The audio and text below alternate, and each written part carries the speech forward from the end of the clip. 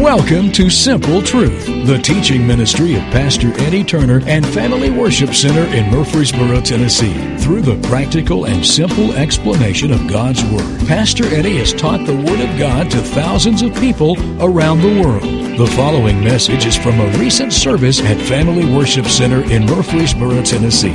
Let's join Pastor Eddie as he shares simple truths from God's Word. Matthew chapter 6. Matthew chapter 6, verse number 9. When we start to read this, I want us all to read it together. You have said it probably many, many times. It's the most noted and prayed prayer in the world, other than, "Oh God, help me." How many has ever prayed that prayer? "Oh God, help me." Well, I would say it this way, this is the second most prayed prayer in all the world. I want you to read it. We're going to read it from the New King James Version. It's on the screen. Let's read it together. "In this manner, therefore, pray. Our Father in heaven, hallowed be your name. Your kingdom come. Your will be done on earth as it is in heaven. Give us this day our daily bread, and forgive us our debts as we forgive our debtors.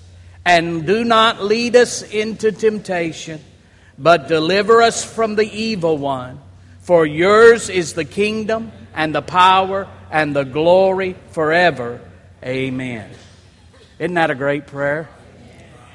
Today I am calling our Family Worship Center congregation to set aside the month of May for a special emphasis on prayer and fasting.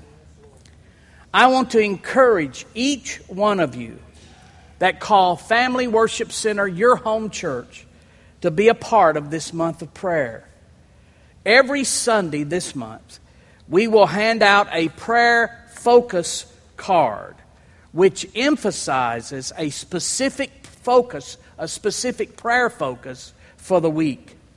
And during the month of May, all month long, I am asking the FWC family to spend a few minutes every day, not only on Sunday, but every day, praying over our weekly designated prayer focus. This week, it's on praying for the harvest. And I've listed 4 things that I would like for you to pray about. Number 1, ask the Lord to give you a heart and a passion for the spiritually lost. One of the reasons we don't witness because we don't think people are going to hell. But there's still a heaven to gain and a hell to shun. Still is. Number 2, ask the Lord to send laborers into His harvest field. Jesus told us to pray for that. Number 3, pray that your spiritually lost relatives and friends will see their need for God. Have you ever talked to somebody about Jesus and they act like you're crazy? They just don't see their need for God. Their eyes have been blinded to see truth. So ask the Lord to open their eyes to see. And then finally, ask the Lord to give us a boldness to share the gospel with others. Do you know there are people that you work with and come in contact with every day, that I see every day, who are just one invitation away for an eternity with Jesus? All they need is somebody to share with them the gospel message of Jesus Christ, and they'll accept Jesus as Lord and Savior. But many times we don't have the boldness to do that. So we pray. The Bible tells us to pray for boldness. So I'm going to ask you to join me in this journey. If you didn't get one of these, be sure you get one when you leave today. Look with me at James chapter 5, verse number 16. James chapter 5, verse number 16. How many of you had a big breakfast before you came this morning? 6 of you. We've already started the fasting, huh? Do you know what breakfast means, don't you? Break fast. That means eat IHOP as fast as you can. You break your fast. You fasted overnight, so in the breakfast is you're breaking your fast. Look what it says in James 5:16. Confess your trespasses to one another. And what does it say to do? Pray. Everybody say pray. Pray for one another that you may be healed. The effective, fervent prayer of a righteous man avails much. One of the ways that emotional and physical healing comes is through confession of sin and effective prayer. That's what the Word says. It says, confess your faults to one another, pray for one another that you may be healed. So one of the ways that emotional and physical healing comes is through confession of sin and effective prayer. And then the Bible says, this verse says, the effective, intense prayer. So if notice he says, the effective, fervent, or intense prayer. The effective. So that lets us know you can pray effectively, and many of us, unfortunately, pray ineffectively. Because ineffective praying doesn't make any power available. It's effective praying that makes power available. In fact, I talk to Christians all the time who tell me that.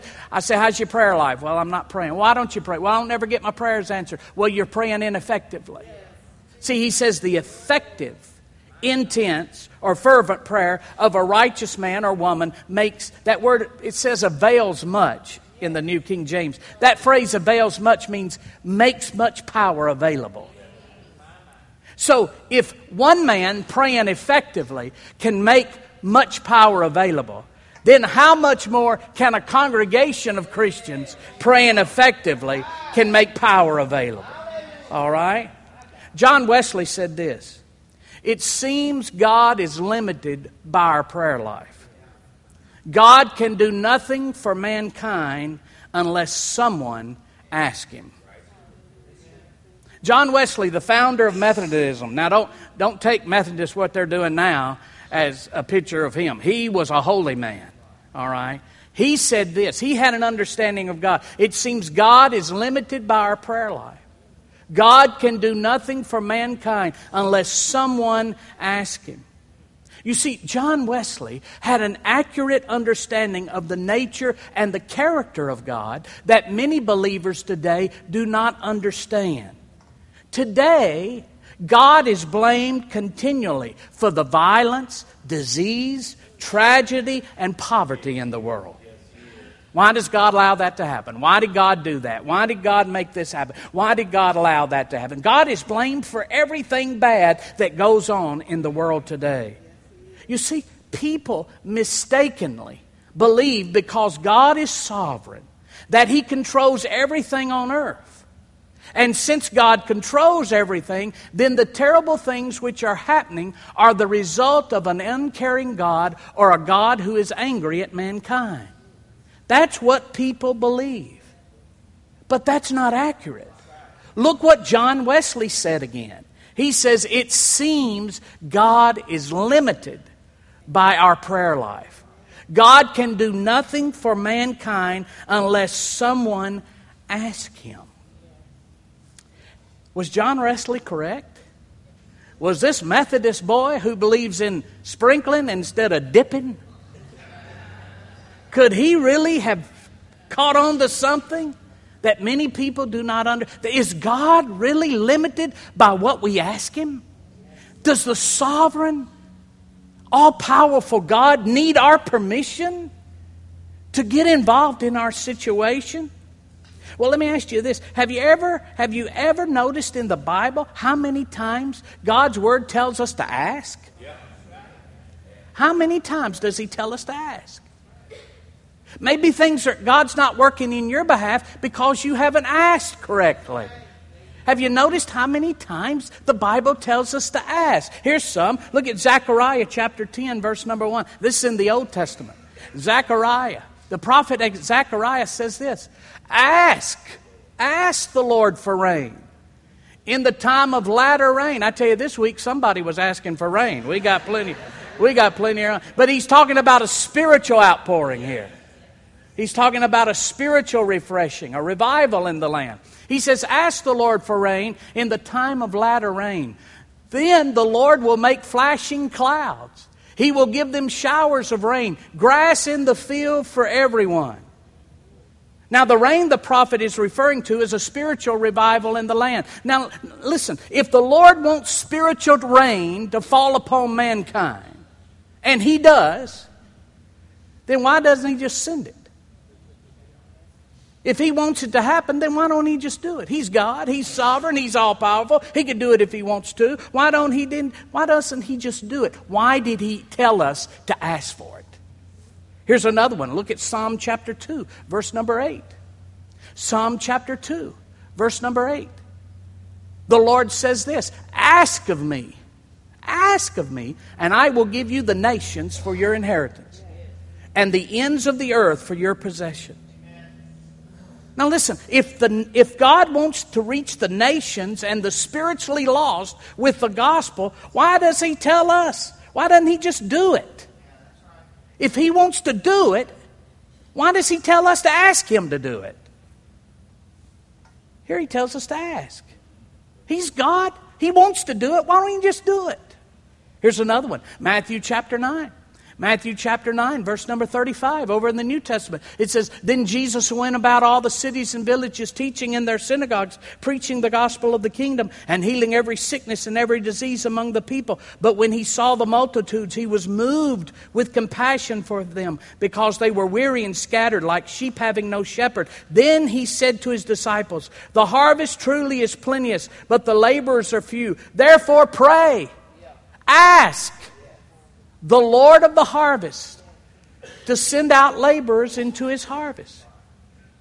Now listen, God is God. He's omniscient. One of the things about being an eternal God, He knows everything about everything. Amen. And He knows there's not enough laborers.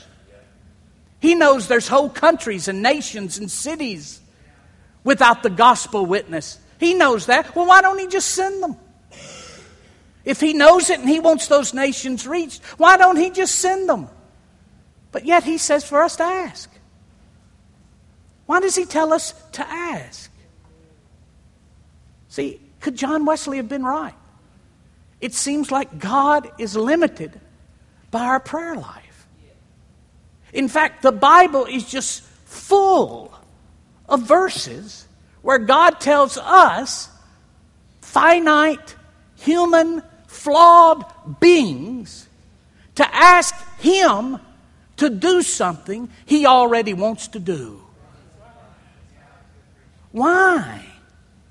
Why? Here's some verses. Look at James chapter 4, verse 2. I love this one. You want what you don't have. How many got teenagers that understand that concept? You want what you don't have.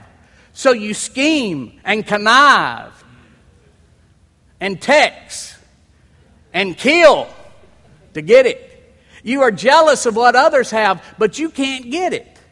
So you fight and wage war to take it away from them. Yet you don't have what you want because you don't ask God for it. He says, if you want something, all you have to do is ask.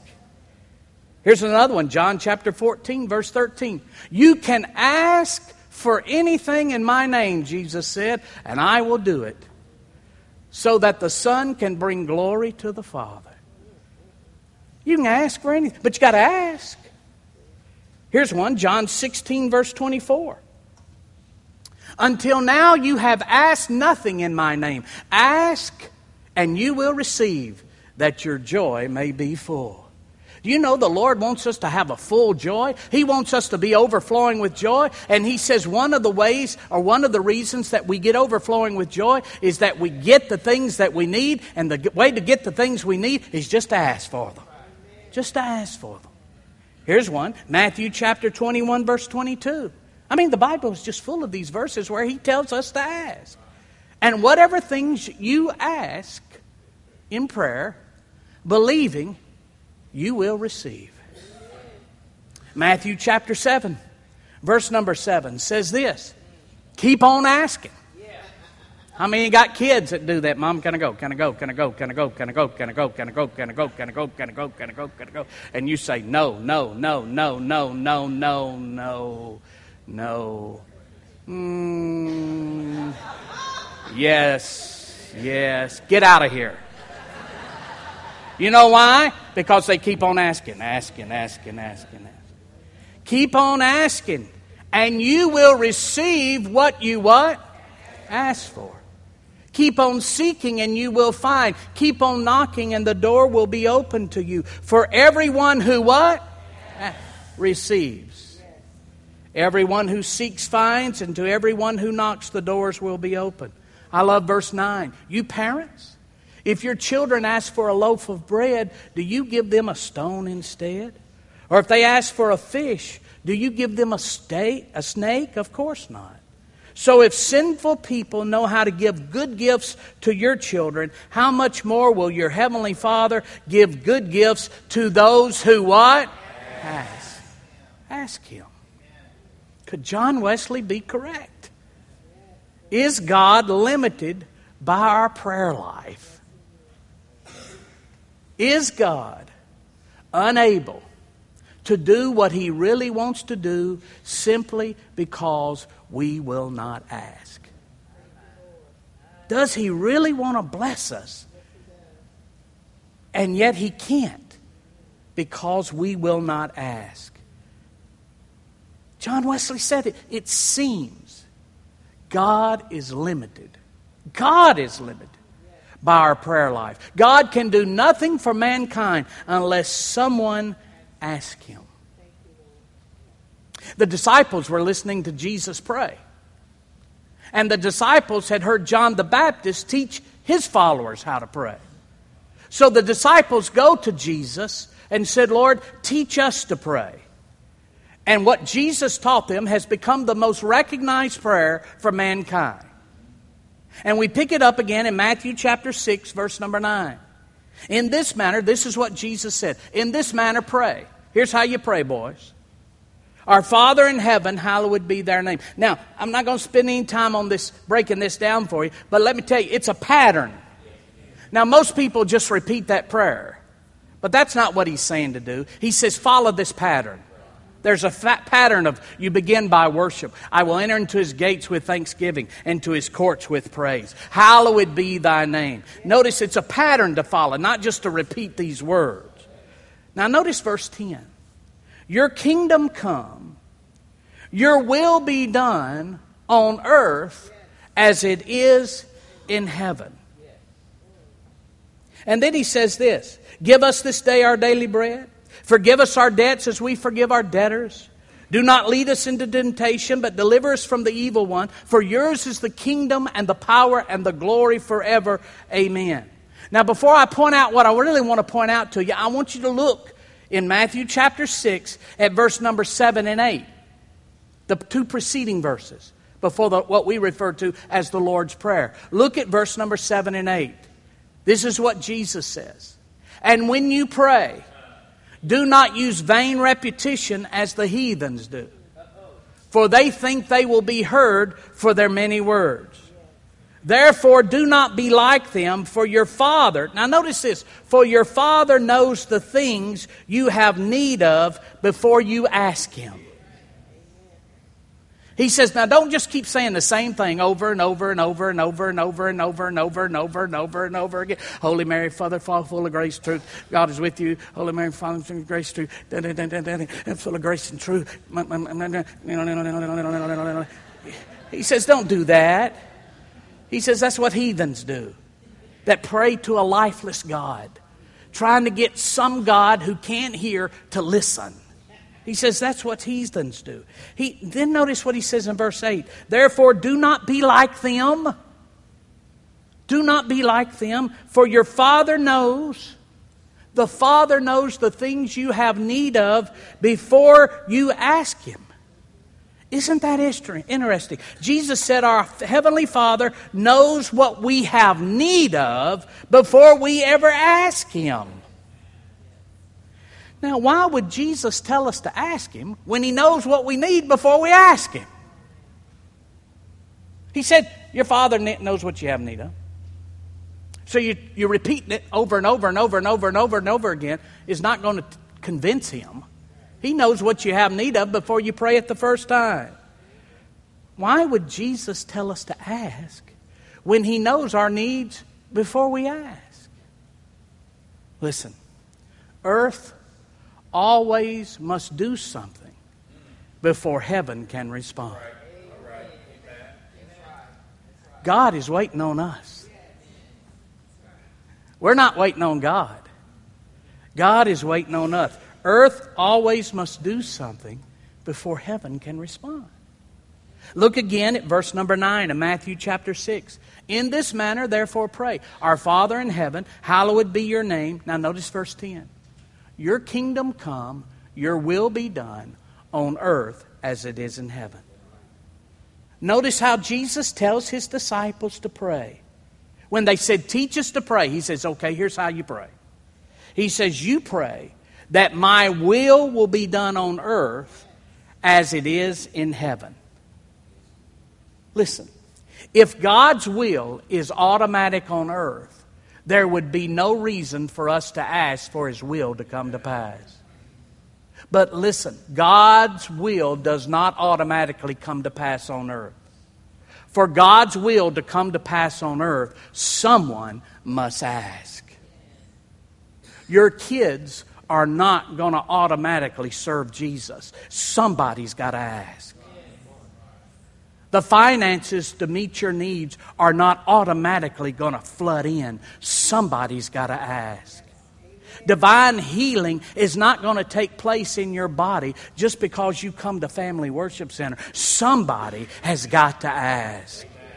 Protection and deliverance from the crime and the evil and the plagues and the terror of this world is not automatically just going to escape you because you are a good-looking dude. Somebody has got to ask.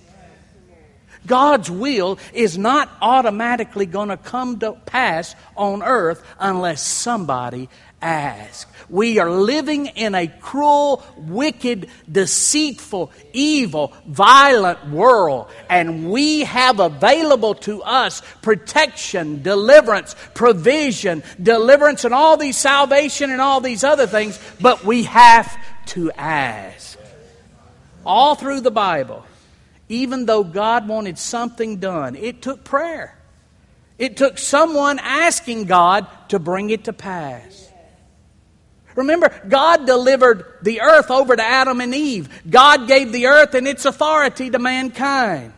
Satan then stole that authority from man in the garden. But Jesus came and made a way for man's authority to be restored. And when we pray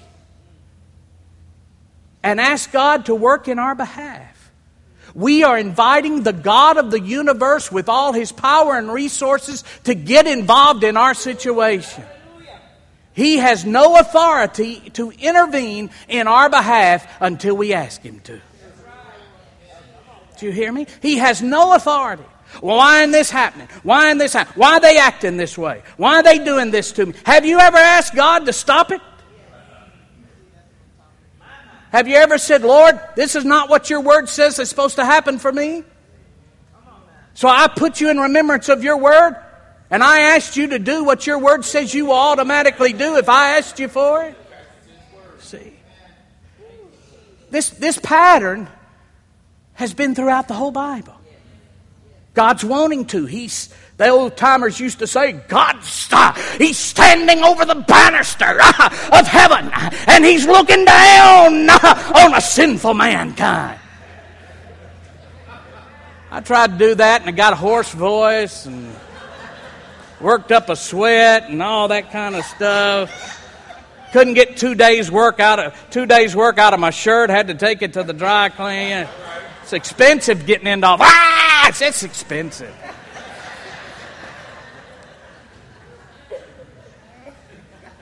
Let me just say it this way. God is looking over the banister of heaven. And He's saying, my heart is for you. I've got plenty of stuff up here to bless you with. My power is unlimited. My grace is sufficient. My mercy is everlasting. It's loaded up. Hey, in fact, the Bible says in Hebrews, He's got His hand extended with an open palm. All I need you to do is say, hey, can I have some? Just ask. All I need you to do is ask. Ask. See, Daniel had to learn to ask.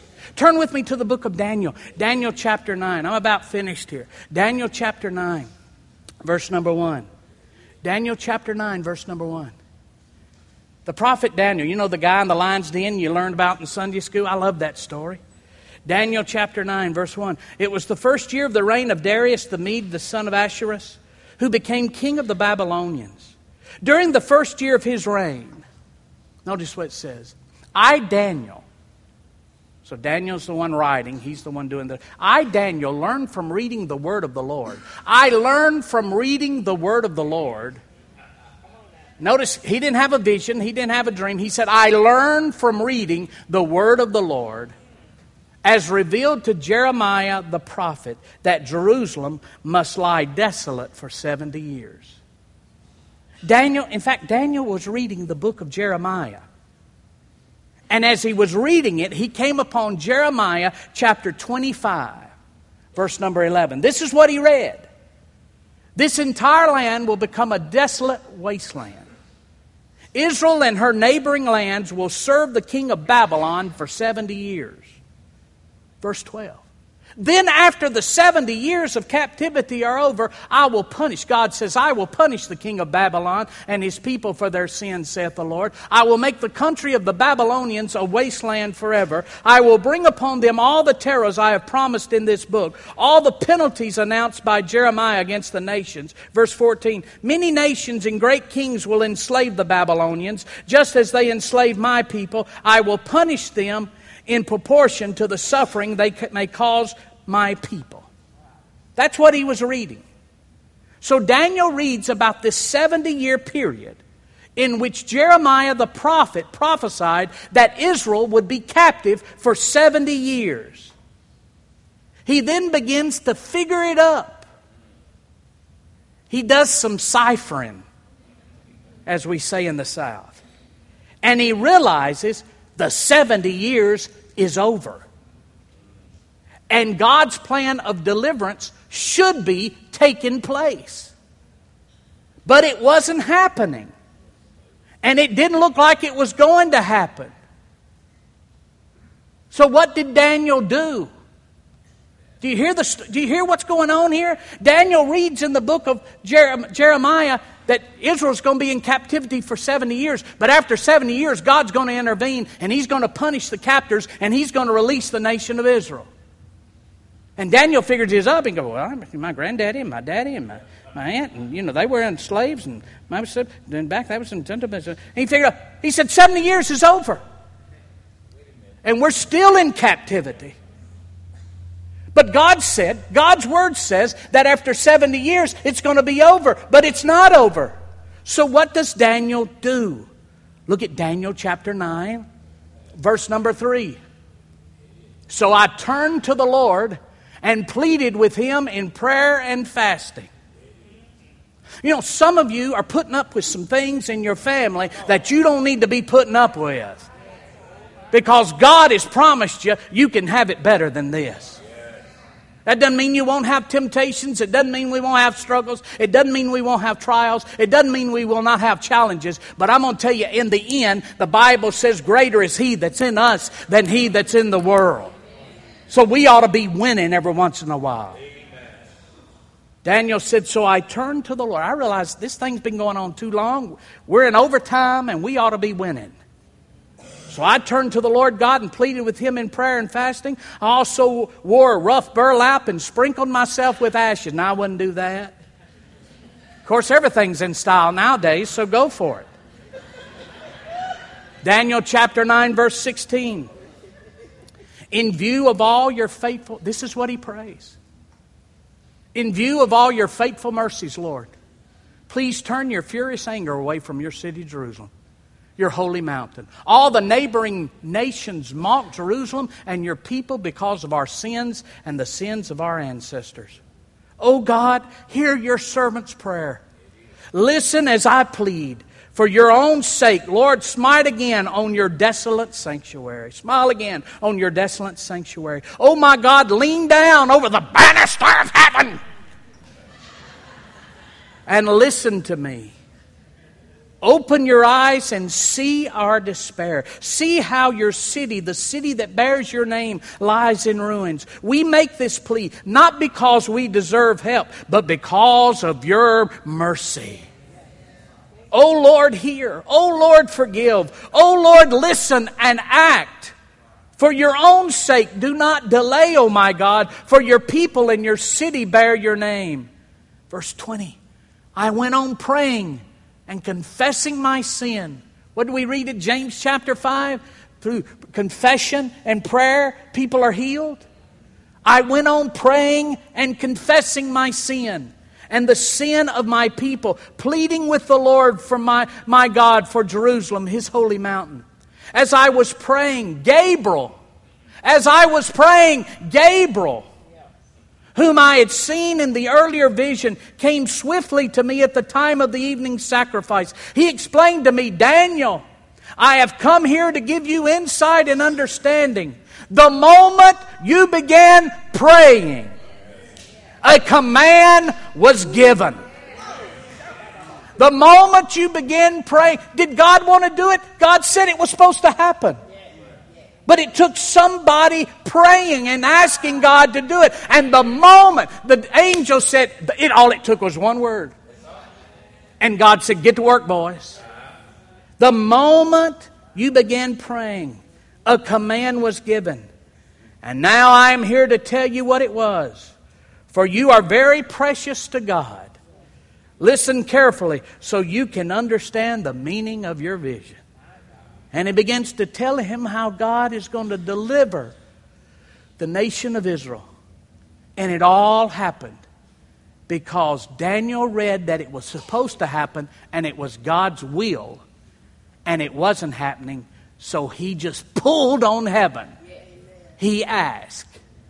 And as soon as he asked, God responded. Now, it didn't automatically happen, but God began to work. September of 1983, I was 25 and Amanda was 22. We went to pastor that little church in Allgood, Tennessee. And a town of 2,000 people. Nobody knew of that. Allgood back then was... One realtor said, you don't want to live in Allgood. It's the armpit of the county. And the little church had about 30 or 40 people. And my first call I got on Monday. I moved there on Thursday, preached on Sunday, and on Monday I went to the office like I thought. Didn't have any furniture, didn't have any bookcases, nothing. Didn't even have a desk. Had a phone, a rotary phone in the floor. Shag carpet. Anybody remember that shag carpet? If I'd had some bell bottoms and a Volkswagen Beetle bus, I'd have been a hippie indeed. And all of a sudden, I hadn't been in the office probably 20 minutes. Just sitting there in the floor. Sitting in the floor. Didn't have a chair. Had to go out in the Sunday school room and get a little metal chair. Didn't have a desk. Just sitting there in the floor. And I was just praying. I thought, well, I'm a pastor now. Isn't this wonderful? I used to think at 25, if somebody would just let me be their pastor, it'll be wonderful. And all of a sudden that morning, I was a pastor sitting in the floor with a phone. And I said, isn't this wonderful? And the phone rings, and I'm thinking, the thousands are starting to come. They've heard I'm in town. And it's Monday morning, and the phone rings. And on the other end, I said, hello, Trinity Assembly. Pastor Eddie Turner here, God's man of faith and power for the hour. No, I didn't say I didn't say that. I didn't say that. I didn't say that. I didn't say that. I said, Trinity Assembly. He said, who is this? I said, this is Eddie Turner. Who is Eddie Turner? I said, well, I'm the new pastor. Well, good. My name's Ken Brown. I said, well, hello, Mr. Brown. He said, I'm the banker, your banker at First Tennessee Bank. He said, you know y'all owe me $143,800 and something dollars. And I said, they told me something about that. He said, well, y'all are behind, and I want to know when we're going to get our money. I haven't been pastor but 3 days. And I said, well, how far are we behind? He said, well, you're a couple months behind. In fact, I've been instructed to call you every Monday and find out what your offering is. We get first dibs on your offering. So for the next 50 Mondays, every Monday morning, Ken Brown called me and wanted to know what the offering was. And if we got $500 in the offering, he knew he'd get paid. His payment would be made, because that was the first payment out of every month. That went on he called me 50 Mondays, and then I prayed for his retirement, and he retired. You don't have it unless you ask for it. Some of you are just one retirement or one funeral away from a breakthrough, I'm telling you. Just one funeral away from a breakthrough. And he left. Next guy, the same thing. Year 2, we finished the first 12 months, and the total income, the money we had in the bank after 12 months, was $27.89. And every week, Amanda was working 2 jobs, I was working 2 jobs, plus pastoring the church. Some weeks we'd take the money, the little money that the church would give us, $125, and we'd just sign the check back over to the church. And it was just a struggle. Just a struggle. By then, Tyler, our little one, our firstborn, was born. He was sick. We didn't have money to take him to the doctor. It was a struggle. And one day, and I used to have to go, I'd go to pray. I was always taught to pray. Prayer, Granny, just say, just pray through, son. Just pray through. Just pray through. Just pray. I didn't know how to pastor. I didn't know nobody. I just knew I was supposed to pray. And I was praying one day. I'd go in Amanda had to be at work at 7. We had one car. I would go to the church at 5 o'clock. In the wintertime, we didn't have enough money to turn the heat on in the church, so I would bring an overcoat and a blanket, and I would pray from 5 to 6:30. And then I'd go back, pick her up, take her up, drop her off, and then I'd go to one of my 2 jobs.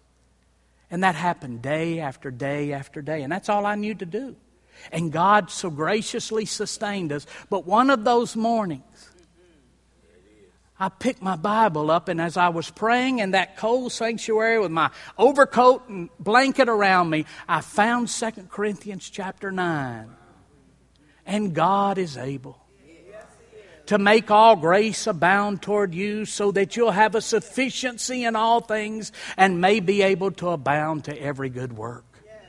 And I realized, God, I don't have a sufficiency in anything, and I'm not abounding to anything. And you said you are able to make all grace. That word grace means the sum, S-U-M, totality of earthly blessings and power and equipment needed for ministry to abound toward me. Father, we can't even get our roof fixed. Every time it rains, our sanctuary gets flooded. And you said you are able to make the sum of earthly blessings and the power and equipment needed for ministry to abound toward me, so that I'll have a sufficiency. That word sufficiency means enough. I'll have enough in all things and may be able to abound or exceed a certain number for every good work. You know what he says? He says, I've got enough for you, and I've got so much that not only will you have enough, you'll have some left over so you can be a blessing to somebody else. And I said, now that's what you said. But I can't even take my son to the doctor. I can't even get the gutters on this roof. Me and my wife are working 4 jobs. And the crazy banker is still calling me. Now this isn't right. I asked you to change this situation.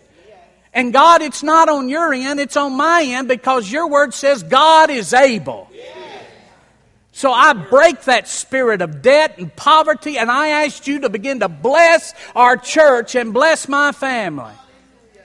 And it didn't happen, but I began to pray that every day. And I began to claim that every day. God is able. God is able. God is able. Instead of walking that sanctuary, I'd get out there and nobody was watching. And I'd walk through that sanctuary. I'd say, man, there's money coming in. There's money coming in. There's going to be a day we're going to have to get the Brinks car out here. So much money's coming in, and there's going to be people lined up to give us money. We're going to stop using these. We had those little bags.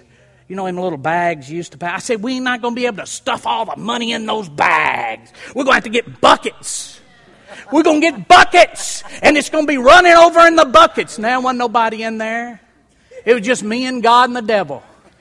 Half the time I was talking to the devil, half the time I was talking to God.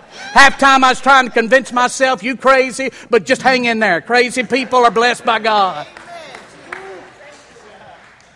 And I'd walk and I'd say, I see you. And wasn't nobody coming. Wasn't nobody coming. They'd canceled Wednesday night service due to a lack of interest. Canceled Wednesday night service due to a lack of interest. And I'd walk down and say, I see you full. You're full. Full of people. Full of people. You're full. I see you full. I see we have to have policemen out there to get people in here. The parking lot's full. I just see it. I see it in Jesus' name. Did you say, did you see it? No, I didn't see it. I was just trying to convince the devil I saw it. And I see you full. I see people coming in. Whole families bringing their families. Now, I didn't go no further than this because the sanctuary didn't go no further than that. So I stopped right here. That's all I had. I didn't have any avenue. I didn't have nobody to call. I didn't have some system to fall back on. I didn't have a family to say, hey, can you bail me out? I didn't have rich people in the church. Hey, can you give us a loan? I didn't know any bankers. I didn't have anything. All I had was what God promised. That's all Daniel had. God, it said here, after 70 years, I'm a slave, but after 70 years, you're supposed to change this situation. I don't have an army to change it. I don't have any influence to change it. All I have is what your word says, so I called your word to order. And it began to happen. And that little church of 30 people, all of a sudden, 20 years later, they had $3 million in the bank, $11 million worth of property paid for, over 2,000 people every Sunday, biggest thing in the county. And it all happened because somebody asked. God always wanted to do that. God always wanted to do that. He wants to do. He wants to do for you what He's promised you He won't do. He just needs you to ask. So this month of May, we're going to ask. We're going to ask. Stand with me, would you? Thank you for listening to The Simple Truth with Pastor Eddie Turner. Please join us at Family Worship Center, 3045 Memorial Boulevard, Murfreesboro, Tennessee, when you are in the Middle Tennessee area. You can also learn more about FWC at our website, www.familywc.com. Thank you again for listening to The Simple Truth.